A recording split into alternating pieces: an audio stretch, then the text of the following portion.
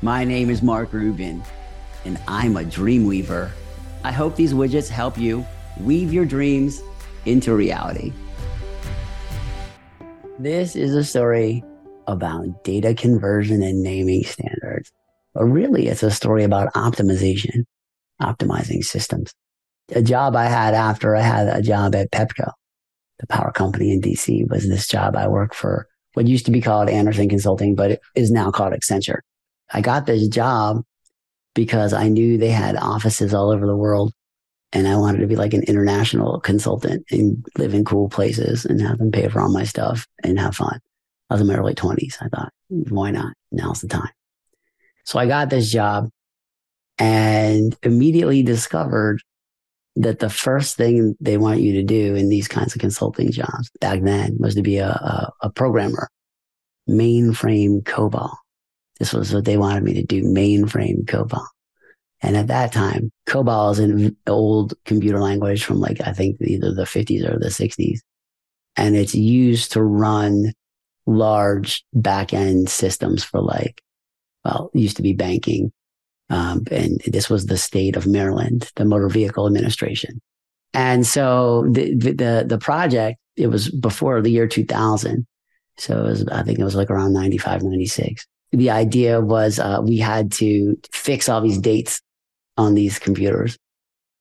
And I didn't want to learn COBOL because even at that time, it was a dying language. When I say dying, it's still in use and it's still in operation, but it was built on old stuff and I like new stuff.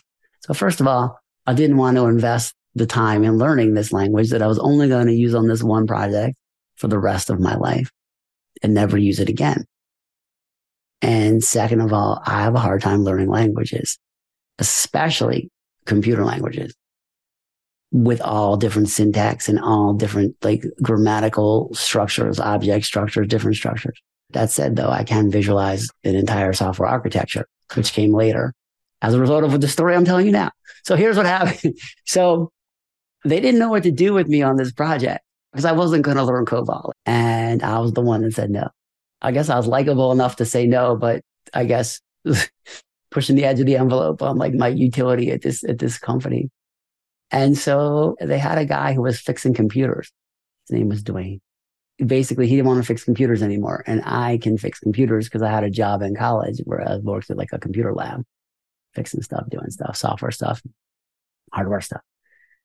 So he had a little cart, with some tools, little tool belt. So I became the computer repair guy on this project.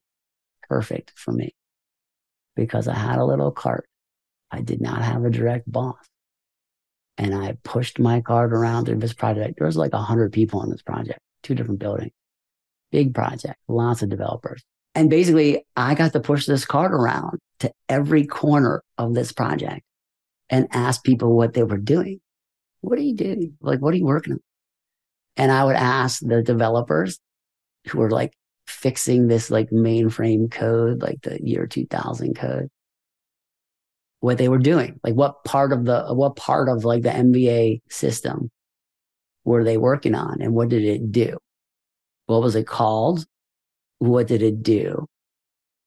And I asked every person this that I was pushing my cart around. So I had a model in my mind of everything that happened where they only had a model of whatever it was that they were doing. But I had a spatial model of at least the structure of all the pieces of this project from the code level.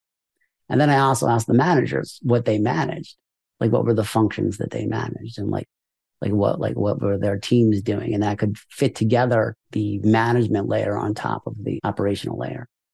So structurally, I understood like what people were doing, how I talked to other things, the relative importance of each thing, and the operating structure of the management team that was trying to get this thing done because we were running out of time.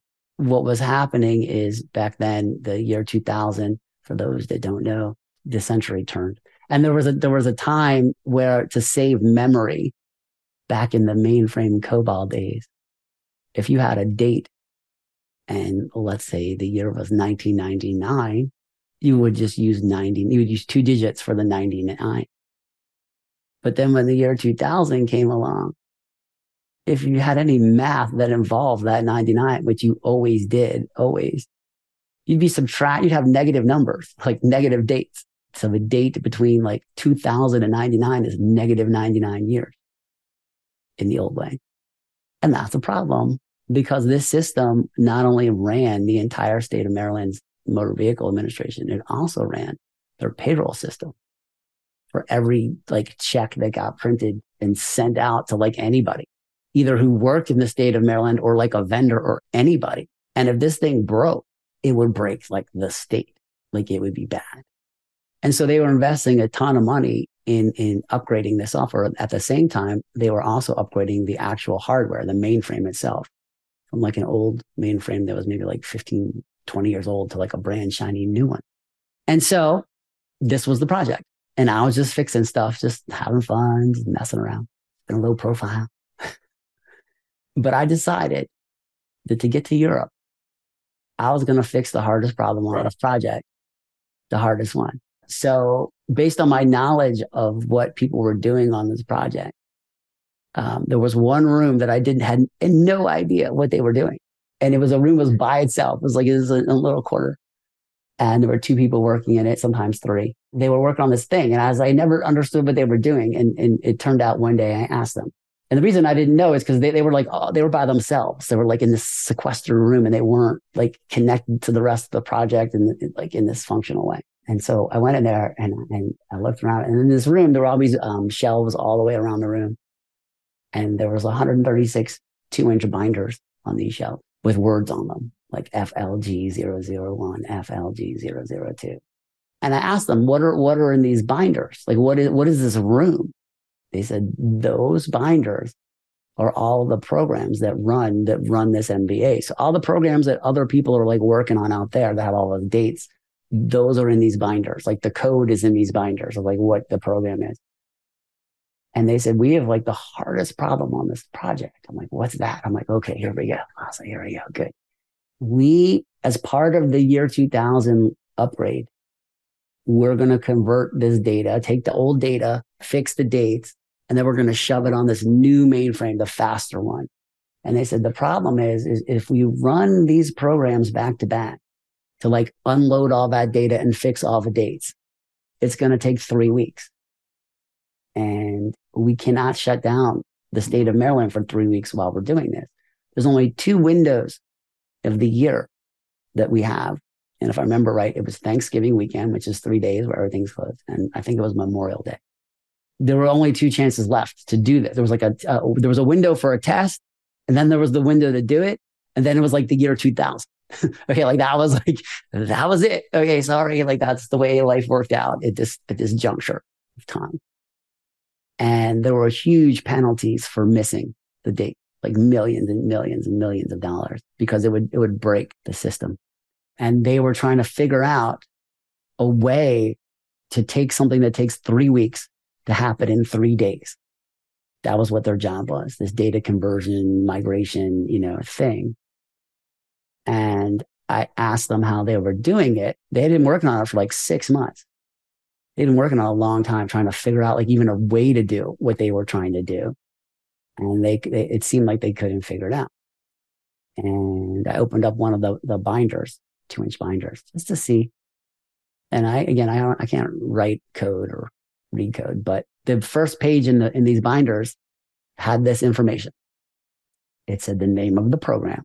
Actually, I think it was FLG003S. And first thing I noticed, there was a naming standard, which meant each of those characters meant something. And this made a lot of sense to me.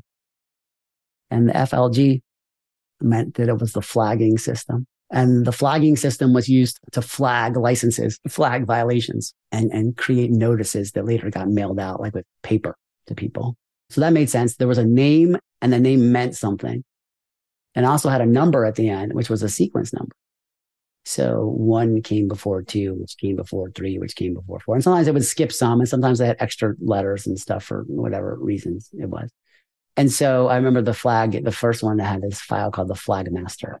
But basically what this thing did is this piece of paper told me the name of the program, what order it was in, what files came into it, what files went out of it. It also told me how many CPU seconds it cost, how many records it processed, how many records per second, and some metadata about like particular to the mainframe of like where the file was located and like what CPU cluster or whatever it was on, different things that were defined in something called JCL. So it told me enough to know the energy cost of the program, the number of records that it processed and how fast it processed them. And it told me the dependencies of the order, what came first, what came before it, what fed into it, and what it fed after. I thought this is enough because I can visualize the number of records spatially as a spinning gear. So if something is 1,000 records and something is 100 records, there's a 10-to-1 difference between those spatial representations of the numbers.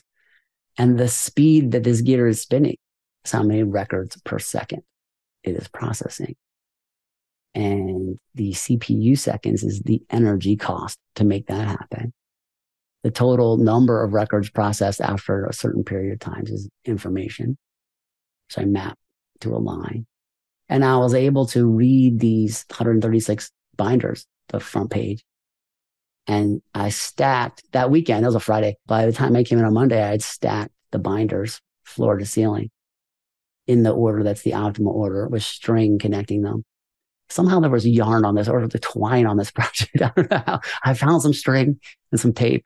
And I was taping, these binders together with string at different heights to show the branching, of what was in series and what was in parallel.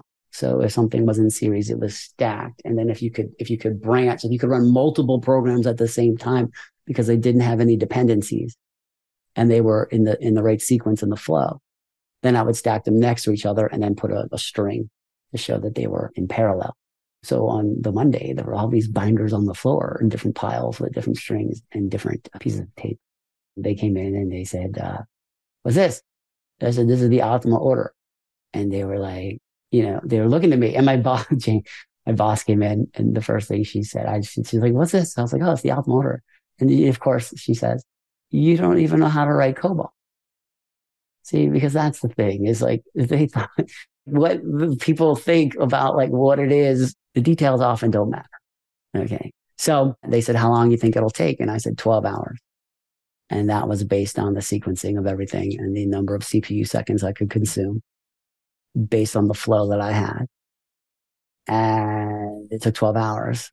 And later, through some optimizations, we got it down to 8 about like things like where would the file be and could the file be closer to like where the work was happening. And like there were like physical tapes back then that someone had like grab a tape and then like walk across a room and like put it in a machine. Like this is the era that this was. So it's like the closer, if you understood the layout of the map of the floor, you could even optimize to have things pre-sorted. So that was a long story, but that story really had a big impression on me because on this project, if you did something good, they gave you these little wooden tokens called tokens of inspiration. And you could trade them for like pizza or like, I don't know, whatever, like a movie rental at like Blockbuster movie theater or Blockbuster movie rental or like different things. And at leaving out some stuff, they gave me all of them. I got all the tokens of inspiration and I could trade it for like a 1-week trip to the partner's beach house, which I did. And, I guess the story was important in my life because I realized these models that I visualize, scale models of energy transfer, are not just useful for marbles and ramps. I already knew they were useful for business systems, but I see these models all around me all the time. Energy transfer. This is energy transfer. Same thing as the power plants about supply and demand, and same thing about modeling businesses. Same thing about the distance a kid can run in one day. Time, work, energy, distance, all related in a model.